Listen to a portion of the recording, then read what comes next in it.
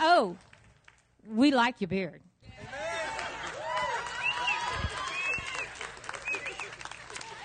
There's one blonde hair for every church member, and I use it as a reminder that you gave them to me. We are really glad to be home. Seriously, we had a wonderful, wonderful getaway. Last time I was with you is about 5 or 6 weeks ago. We talked about what the Bible has to say about the rhythm of work and rest. And if you're like me, you're probably you may not be a workaholic, but you work a lot. Life is busy and complicated. And I became convicted that I don't take time to rest as I should. And I'm thrilled to say that that's exactly what we did the last 5 weeks. And it's the first time in my life I've ever had that much time just to stop and rest and allow myself to be refreshed and rekindled at a deep level. But I just, with my wife, want to say thanks for encouraging us to go and supporting us. And the church just seemed real strong when we were back. Last night was a great service, Sunday morning, the first one. And the worship this morning has been great. But, you know, we went to Colorado, 3 weeks in Colorado, Lake City, Breckenridge, Colorado Springs, and then picked up the kids and spent some time in Arkansas on a river. But it was great, but it was real good to come home. And if I could say this just on a serious note, this is our home. We've lived here almost 23 years. We like being here. God's called us to be here. We love you. And we like it here, and we love you, and this is our home. And we hope God will give us another 10 or 15 years to be healthy and strong and provide good spiritual leadership in our church. But I love you. And I want to say a special thanks to Pastor Mike and our leadership team, our staff, our elders, our board members for the great job that they did in our absence. Why don't you give them a big hand today? Appreciate it very, very much. Psalm 46:10 is where I want to begin this morning. It's probably a scripture that, as well as any, summarizes what God allowed us to experience. Psalm 46:10, it says, "Be still," say it with me, "and know that I am God. I'll be exalted in the earth." Now, that's a very simple but a profound scripture in a very busy world. It's hard to be still. It's hard to just stop. It's hard to disconnect. It's hard to lay things aside. It's hard to just allow yourself to come to a place where God can speak to you and allow you to be refreshed and allow you to have some direction in your life. And what I'd like to do this morning is a little different type of a message. I'd like to basically share with you this morning some experiences we had, because what I found out is that if I am still, I will know some deeper things in God. And I'd like to share with you from some experiences, 4 different experiences we had, what God showed me. And hopefully not only will it be just informational to you, but it will speak to you because it's all very practical. I want to share with you some things this morning about what God spoke to me about America, about our nation. I want to share with you a personal thought about worry. Anybody ever have a struggle with worry? Yeah, I got about 2/3 honest people. And I want to talk about priorities, some things that the Lord spoke to me about. But if I could share this before I begin, one of the greatest things that happened was my relationship with my wife deepened. And we have been married almost 30 years, and the first few weeks it was just the two of us. And, we have a good marriage, but we were kind of on a plateau. How many know a plateau is better than going down? We didn't have hands around necks or anything like that, but we were just kind of in a routine. And I had gone to a couple marriage seminars, and they were good, but this was different. Just allowing yourself to focus on the one that you love and gave your life to, and that was a wonderful thing. And she's an awesome woman. God bless you, honey. I do love you. Great example. But let's begin. I want you to look in your Bibles this morning, Psalm 33, and just hang on there just a minute. I want to share the first lesson that God impressed upon me was about our nation, America. I learned that America's in trouble. Now, I knew that before I left, okay? But in a deeper way, it's as if the Holy Spirit imprinted something on me. You know, all of us hopefully are involved in the dialogue beyond just the TV commercials and the blips about upcoming election, but about the values that will drive our future. We all know our nation is in trouble. I'm fully convinced, though, that our nation's in trouble, and our solution won't be found just in an election. Our solution will be found when the nation returns to God. Because that's what God really impressed upon me, how far we've drifted from the God of the Bible and the ways of old that made America great. You know, there's a reason America is indeed the greatest nation on the earth. We're certainly not perfect, but we're nothing to apologize about. Listen, the world wants to come to America. The greatest nation, literally, in many respects, in the history of the world, and it's because of the goodness of God. Now, we'll talk about that, why I say that. But this was impressed on me when we were in Santa Fe, New Mexico. We left here, we took the road from DeKalb, Wichita Falls, spent the night in Amarillo, and then spent a couple days in Santa Fe, New Mexico. Now, if you've ever been there, how many have been to Santa Fe? Beautiful place, isn't it? I mean, southwestern feel. It feels kind of secular to me. You sense the kind of liberal bias in the area. But we went to the downtown area, beautiful square down there, and they had all the Indians that were selling the jewelry. And there was a museum there. It was called the Palace of the Governors, and it talked about all the history of that city, and all those that had been in office there. But it was interesting, as I read about the history there, I read this phrase, that the city of Santa Fe was occupied or founded first by the Pueblo Indians between 1050 and 1150 CE. Now, when I went to school, we learned that time was not divided by BCE and CE. It was BC, before Christ, and AD, a Latin term, Anno Domini, in the year of our Lord. But for some reason, the secular folks in America want to get rid of AD, because even the thought of in the year of our Lord, some people find offensive. So the common era, CE, replaced in the year of our Lord. I mean, think about that. That's exactly what your kids read in public schools today. That secular spirit that dominates America, that has been doing its best to erase and eradicate every memory of God from the minds not only of our lives, but from our children, to somehow sanitize America from her Christian influence, from her godly heritage. I must disagree with my president when he says America is not a Christian nation. Though we are a nation that welcomes all religions, that if there's a freedom to worship any God or no God here, America undeniably is a Christian nation. From our history to the walls of our great buildings, in Congress, over there, if you look at the Speaker of the House, in God we trust. I mean, the Ten Commandments in our Supreme Court. Well, all this is in America's history, but we've been expunging God from history for quite a while.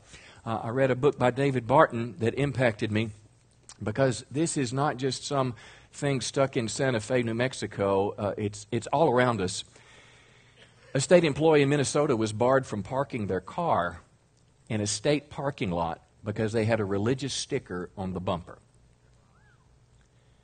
Church sticker, Jesus sticker, you cannot park here. A 5-year-old kindergarten student, think about how tender that little child is, was forbidden to say a prayer over her lunch and scolded by a teacher from doing so. Right now in the UN, they're trying to take away more of your rights as a parent. It's as if, really, if you really push this to the edge, you don't, quote, own your children, the state does. And a mom and a dad taught the child to pray, and the school said you can't do that.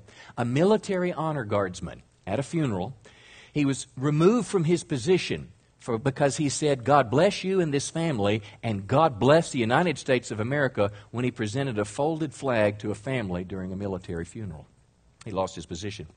Senior citizens at a community center in Texas were prohibited from praying over their own meals. A library employee in Kentucky was barred from wearing her necklace because it had a small cross on it. Now, you can wear a cross or a T-shirt that gives somebody the finger, that says whatever it wants to, has any vile thing on it, but if you put a cross on it, it's not accepted because it's offensive. I find it offensive that my rights are trampled as a Christian. Our First Amendment guarantees us the freedom from religion. Our First Amendment guarantees us the freedom of religion, and our government is supposed to protect our freedom, not take it away from us.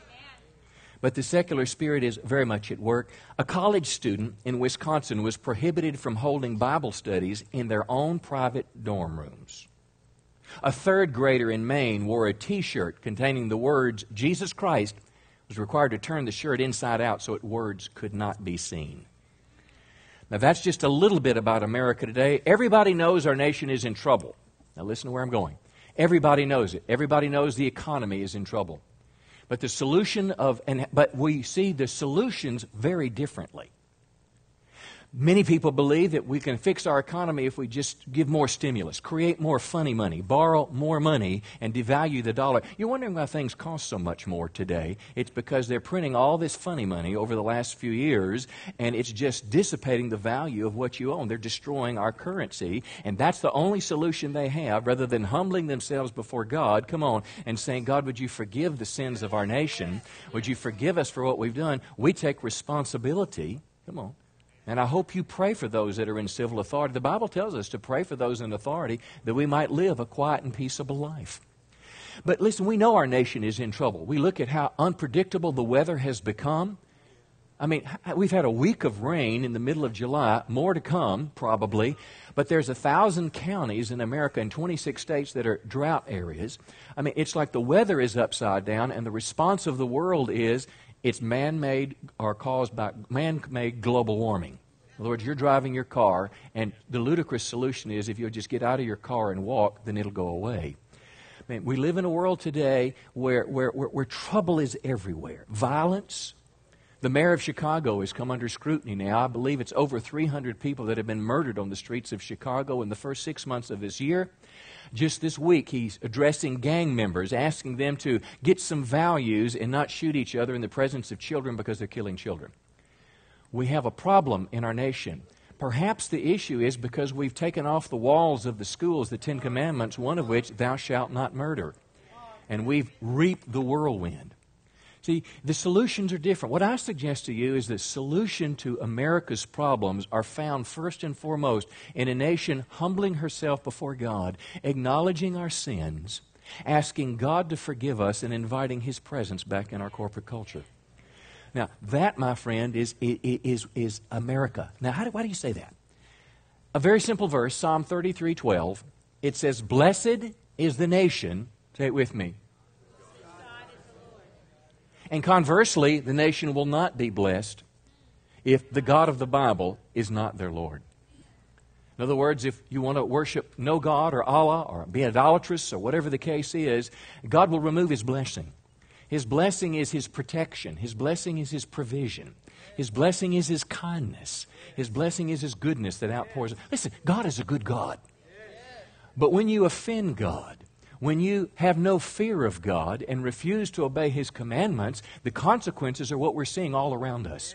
And we're just used to it, but I suggest to you, we're living in a day where God is removing or has removed much of His covering of grace over our nation because of the sins of the people. And it's not just the sins of those guys out there, it starts in the church house. I mean, the Bible says, if my people, which are called by my name, will humble themselves and pray, if they'll seek His face, turn from their wicked ways, God will hear from heaven and God will heal our land.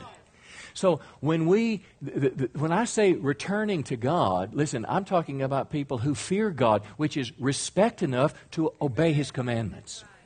Now, I was deeply influenced by several books that I read, and I want to share these just with you briefly.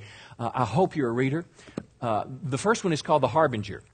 I had several preachers tell me about this. It was written by a Jewish rabbi, a Christian, converted Jew, and it's a prophetic picture, an explanation of what's been happening in America since 9/11.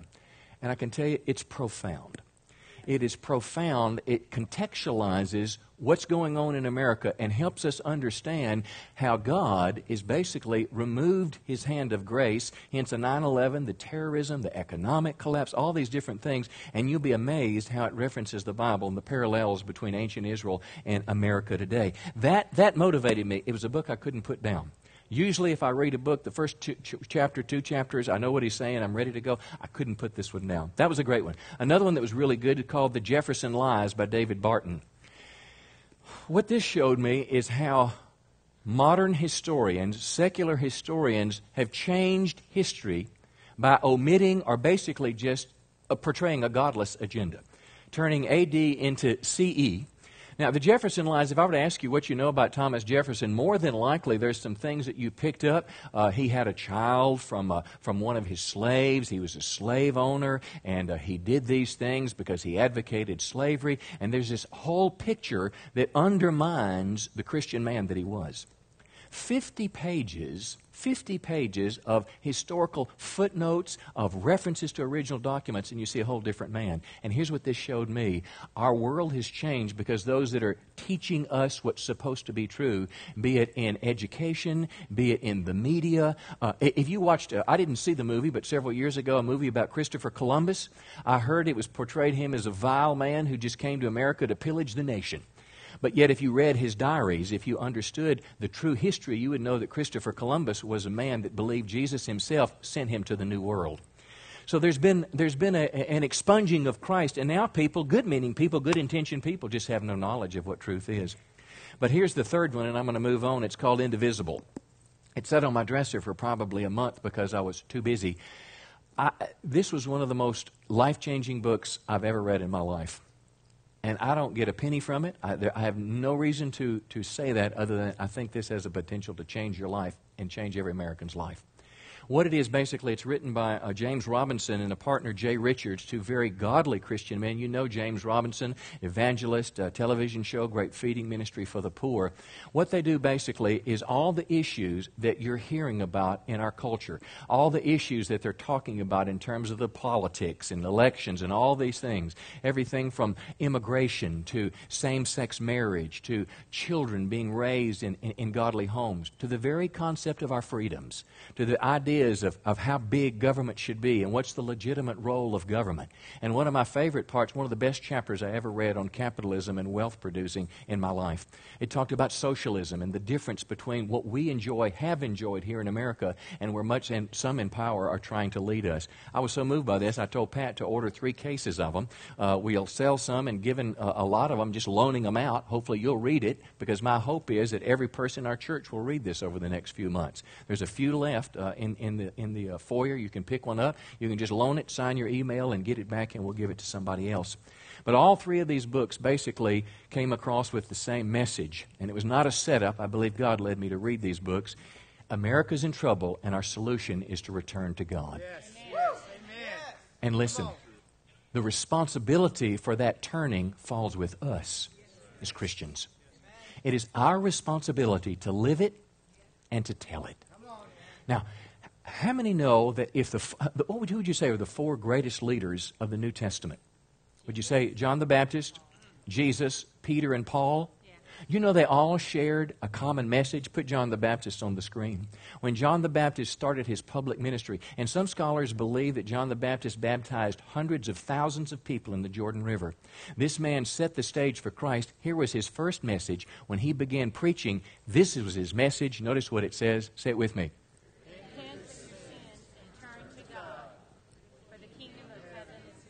Now, what does that mean? Repent means to turn around.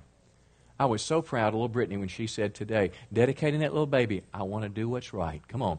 What she's saying is, like everybody in this room, I want to turn my life from the way I was going, and I want to begin to follow God. Now, but the next phrase, repent of what? Of your sins. And America has no concept of sin, because we've called wrong right and right wrong for so long, we have forgotten it. But you know, John the Baptist wasn't the only person that had this message. Your Savior, Jesus Christ. Put his words on the screen. Jesus began to preach. Matthew 4, when he started his ministry, say it with me. Repent of your sins and turn to God, for the kingdom of heaven is near. Might we, Peter, on the day of Pentecost, preach the word repentance, turning. Paul the Apostle, the same thing wherever he went, called people to not just feel better about God, not just shake the preacher's hand, but have a turnaround in life and begin to follow the God of the Bible. Come on, how many know that's what we need in America? The fear of God that leads us to the obedience of His commandments, and it's our responsibility to live it and to proclaim it. And I stand before you today as your pastor. That is my intent. In the pulpit of this church and whatever vehicles that we're allowed to speak on as a church, I'm going to do that, and I ask you to do the same thing with me in your sphere of influence. Come on, give the Lord a good hand today. Go to 1 Peter chapter 5. Let me give you a second lesson that's very, very personal. And it's simple, but I mean, no, it's the simple things that are profound. I learned to trust again. What do you mean? I'm talking about worry. I learned that my life is in God's hands, and God is big enough to take care of me. Now, let me tell you how this happened. Again, this message is sharing some stories with you that were real. We got back from Colorado and came home, picked up Rebecca at cheer camp, went to our house for a day, and then off to the rivers of Arkansas. And normally when we drive up and to our home, there's this little furry little guy about this tall, little homeless shelter dog. Not homeless shelter. What would you call it? Dog pound dog. Tucker. He runs up and, he basically wants to know where you've been, and I'm glad you're home, and give me a little hug here. Well, we got up and there was no Tucker. Now, we've got electric fence around our where he can run around in. It works real good, but the problem is somehow his collar came off, and he was not there. That's compounded by the fact that Rebecca had two little dogs. It's my daughter's dog. Had two little dogs get killed in the last probably 18 months. So your dog is missing again. How many know that's a problem? When we get home, obviously I do what you do, is we prayed about it. No change. I said, well, honey, let's wait maybe the end of the day when it gets cool, because it was 105 that day, and maybe Tucker will be moving around. So we get in the truck that evening, and we're doing the fateful drive around the neighborhood. You're thinking in the back of your mind, well, is he laying on the road? Where is the doggy? But anyway, we prayed, asking God to bring the little doggy home. And in the middle of our prayer, while we're holding hands, the phone rings. And Rebecca says, it's about Tucker. And it was our neighbor, and she said 6 houses down, she says, Tucker's in my garage if you want to come get him. Now, that's great. Nice little story there. Everything is perfect. But here's what the Holy Spirit told me. I know all the details of your life, and I care about you. And it was a God moment for me. Now, I don't mean I heard voices from, I mean in the depth of my heart and my soul and my spirit, it was just like God was just giving me some reassurance. Because it wasn't just about Tucker. See, when I left here, I said, I'm not, and you can ask Linnell, we didn't talk any church stuff. I mean, I love you, but I tried to forget about you for a while, okay? I didn't go away and vision cast and blah, blah, blah, I didn't do all. I just wanted to forget about you so I could just be me again and be me with her and then come back and be a better me for you, hopefully. And we did that, but there was something that I couldn't get rid of. You don't worry, do you? I had something that would haunt my dreams. None of your business what it is. I had something that would greet me in the morning when I woke up, that just lingered with me. And I'd wrestle with God in it, and it was just there. Now, how many know just knowing that worry is not a good thing and that God said you don't have to, that's not enough. And the more you think about it, the worse it gets. Come on. And before you know it, the dog is dead already, and you're going to see him in the mailbox. I mean, but the Holy Spirit just somehow let me know that He's with me. But it didn't just happen automatically, and I think this is very important. The God moment happened when I prayed. And this is what I want to communicate to you. All of us need these times where God moments can happen. Coming to church today, worship was an opportunity for a God moment. Time for prayer, middle of the service, end of the service, time for a God moment. When you open your Bible in the morning, in the evening, when you turn your radio off and you're driving in your car, it's an opportunity for a God moment, for God just to say, I'm there. Do you remember the disciples? They're in a boat with Jesus. You remember the story? And they've been ministering. Jesus is tired. He's sleeping. And a furious storm comes up. Now listen to this application here, because when we were gone, 5 funerals in our church. That's a lot of pain. 5 funerals. People are dealing with crises that I just don't know how they're handling. They're in a boat and a furious storm comes on them with no explanation and no reason, and Jesus is sleeping, and the disciples, all they say is, hey, look, in case you didn't know this, we're going to die. And he wakes up and he rebukes the wind, and it dies down, and the storm stops, and then he looks at them and says, oh, you of little faith. Why are you doubting? Why are you worrying? Why are you allowing fear to come in? And the disciples went, who is this man? And I suggest to you they had a God moment in the middle of the storm. See, when you allow yourself those opportunities for God to draw near to you, and let me say this, the greater your struggle and problem is, the more chance you need to make for a God opportunity, for God to give you peace instead of your worry. Because when you learn to, these God moments come to you in small things, how many know they prepare you for the bigger things in life?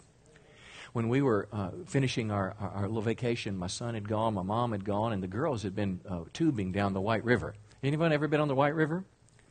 60 degrees. It is cold. I don't know how they were riding in those inner tubes down that river, but they're, more of a man than I am. Anyway, you had to drive them up several miles so they could come down the river, and then they'd drop off at the cabin. And anyway, I drop them off, and I get home, and just at the time I'm coming home, this storm breaks loose. I want to tell you what, it is rocking and rolling. It is wind blowing sideways. Lightning is filling the sky. Thunder is everywhere. And my wife and my little baby are on the river on 2 rubber dinner tubes. I didn't have any fear. And I wasn't worried because it wasn't just about Tucker and the prayer. Somehow God had given me some reassurance that He's involved in my life and He knows what's going on. He knows where Tucker is. He knows where Linnell is. He knows where Rebecca is. And we're in the palm of His hand.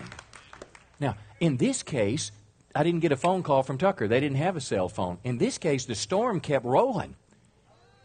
And I did everything I knew to do. I turned around and I found a road that would take me to the river. We'd gone down it several times. There were some houses. I knew it was a road. I went down there. As soon as I got close to the river, out of my truck, raining, my poor little umbrella, you owe me an umbrella, by the way, my umbrella just broke in my hand. The wind is blowing, so strong. So here I'm riding with an umbrella that's blown upside down. Look at the river. No Linnell and no Rebecca. But no worry. And I went down to a couple more houses where I could see down the river at a little different angle. And I knocked on the door of that house. I knew there was a car there. I didn't want to just, kind of show up in their backyard. And I said, can I look for my wife? She and my daughter on the river in the storm, and it's still raging. And she said, well, sure you can. I'll get my husband to help. And I'm going out the back door to look down the river. And she starts saying, he's got a boat, and he'll take you, and he'll find her. And God led me to a professional fisherman that fished that river for a living, as all he did. And that man treated us, I can't tell you how nice they treated us. They pick us up in this boat. He takes us to the boat ramp, and it's raining cats and dogs still. We get in the boat. We're going down. I finally see these 2 hands waving and these 2 little wet rats on the side of the bank there. And we pick them up. But then he gives us raincoats, and we get in his house, and his wife gives us tea, and they're putting dry clothes and towels and blankets, and it was just like God saying, I know what's going on in your life. And let me tell you, friend, the same God that cared about little Tucker and that cared about 2 little girls on a life raft cares about you. And you can learn to trust again when those God moments, when you make a place for God and He gives you that reassurance. He may make the storm go away, or He may just guide you through the storm. But He said, I'll never leave you, I'll never forsake you, but I'm always with you. Come on, even to the end of the world. 1 Peter 5:7 says, give all your worries and cares to God. He cares for you. That's the New Living Translation. I'd write that down. If you're in a place of worry, if the Bible says to do it, then it's possible. Let me give you another one here. We're wrapping up. Luke chapter 12. This third thing I learned, and I learned how to live my life. You say, well, I know how to live my life. Yeah, well, I thought I did too, but I went a little deeper with it. Now, this is about our priorities, and I learned in a fresh way it's more important to live for God than myself. It's more important to live for eternity than just for today. Now, let me explain this with 2 couples that I met. First couple in Breckenridge. Breckenridge was a Very different from Lake City. Lake City was just, we were in the boonies. A friend had us a little cabin we could use, and it was just us. But Breckenridge is, you know, a real developed area, and it had real nice restaurants in it. And one night we're at dinner at a very nice restaurant, but the tables are real close, so you can hear all the conversations around you. I mean, you don't have to be an eavesdropper. They're just there. All you have to do is just be still, and you can listen and just hear what people are saying. And there was two couples. Only one couple did the talking. And for about 20, 30 minutes or so, all they did was talk about themselves. Now, I met and saw hundreds and hundreds and hundreds of people on my trip, but this couple stood out, and stay with me on this. They talked about themselves the whole conversation. You could tell they were about 50. I learned they were semi-retired. It was very clear. They were very successful. They were very wealthy people. They talked about all the houses they had across the country. They talked about a $1,000 dinner that they were a little disappointed that it cost so much. I thought, well, duh. But anyway, but the issue was not that they were wealthy. The issue is they were arrogant and self-centered, and had a self-righteousness about them, and the world revolved around them. Now, let me make this point, because this is all around you in this, quote, political season. We're being taught to separate ourselves based on class, and they're trying to make you and I envious of people that have more than we happen to have. They're bad people. And the government, for whatever reason, it's like there's a push in our nation today to make all of us the same. That's what communism and socialism is. The same outcome. You know, rather than the opportunities that created American exceptionalism and the individual and rewarding hard work like the Bible talks about, make all of us the same. Well, let me tell you this. The only thing, the way that the government can make all of us the same is make all of us poor. Because it doesn't have an ability to make you wealthy. Come on. But I want you to be wealthy. I want you to be successful. But I don't want you to be arrogant, come on, and self-centered and self-righteous, and it's all about me, but to see what God's given you as a way to build His kingdom. Now, here's the second couple, and then I'll share what the Holy Spirit spoke to me. Second couple was the missionaries that Linnell talked about in Colorado Springs. Again, now they were a very successful couple. They had come. Their family was a wealthy family. They had businesses. You could tell they had a nice house. They had nice cars. But unlike the Breckenridge couple, that they had given their life to serve the Lord. Because here's what the whole thing was about. They took us to a shopping center that they had built. Now, wouldn't that be cool to have a shopping center? I mean, it was a nice one, too. I mean, and it was just about full. And they said, yeah, this is what we're hoping is going to generate enough money to fund our missions work in Mexico. Now, listen, 20 to 25 trips a year to some of the poorest people in the Western Hemisphere. You realize in Chiapas, the Chamula Indians, 25, 30 years ago, Christianity Today said they were the most violent people group in the Western Hemisphere. Non-Christian, pagan, and unreached people group. Today, they told me, the missionaries told me, that people believe, missiologists believe, that perhaps as high as 40% now are evangelical Christians. And they have given, I can't tell you what it's like. These people live in thatched houses and barefoot, love God, but the whole village gets saved. I mean, you know, it's a tremendous thing. And they've given their lives to take 20 to 25 trips a year to go down there to take teams to do ministry to build churches. Now, after I left the couple in Colorado on the day of the fires, by the way, we left Tuesday morning when they started evacuating Tuesday evening. Somewhere, leaving them, the Holy Spirit brought both these couples to mind. And here's what he said. Which couple do you want to be like? Do you want to be like the one whose life was all about themselves and they live for themselves? Or do you want to be like the couple who had given their life to serve me? And I've blessed them because of that. And now their lives are making a difference for all eternity. Let me give you a scripture. You know this. It's Luke chapter 12. Jesus comment about this because, again, this is not about money. This is not about how much you have. It's about your heart and your priority and what's important to you. It's about, are you living for yourself or am I living for God? Look at verse 15. Beware, Jesus said, guard against every kind of... Now say this with me. Life is not measured by how much you own. Now, let's be very clear. Things are not bad. The Bible says in 1 Timothy 6 that God gives us wealth and things to enjoy. But He doesn't want us to just use it all on ourselves. He wants us to be a vehicle to meet our needs, to enjoy it, but to be a channel of blessing. Now, here's the story Jesus said. A rich man had a fertile farm that produced fine crops.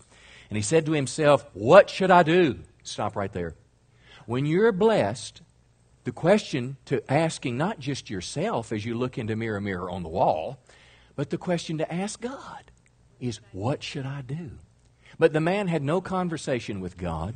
He talked to himself. Verse 18, he said, I know what I'll do. I'll tear down my barns and build bigger ones. Verse 19, now take it easy. This is what he said, eat, drink, and be merry. But verse 20, God said, you fool. You're going to die this very night, and then who will get everything you worked for?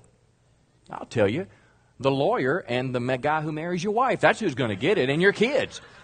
I mean, you slave your whole life away, and that's who's going to get it. Just in case you hadn't thought that far yet. Verse 21, a person is a fool to store up earthly wealth, but not have a rich relationship with God. Which couple do you want to be like? See, here's something I know. Every one of us has been called to serve God. Your calling as a Christian is not just to come to church. Now, thank God you come to church. But the Bible says what's supposed to happen here is those in Christian vocational ministry are supposed to equip the saints for the work of the ministry. You know, our mission statement of our church, very simple, is to connect people to God, friends, ministry and the world. Ministry is your place of service to God. And God has shaped and fashioned every person in this room with gifts. One of the best leaders I've ever seen with this JBQ is Jennifer. It's a Bible quiz that we do with our kids, and she just has a knack for it. I mean, she's good at it. That's her niche. We've got people that feed in the homeless shelter. Now, I care about the homeless, and I'll go every once in a while, but man, we got people that are right down. That's their niche.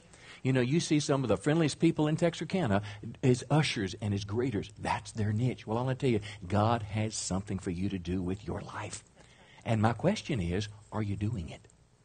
See, this whole idea when Pastor Mike was talking about our ministry guide and preparing for the fall, listen, we're not trying to just fill slots for Sunday school and ushers and those kind of things, but we're trying to give you an opportunity to partner together, and we create a synergy together, come on, and make a difference in this world for Christ.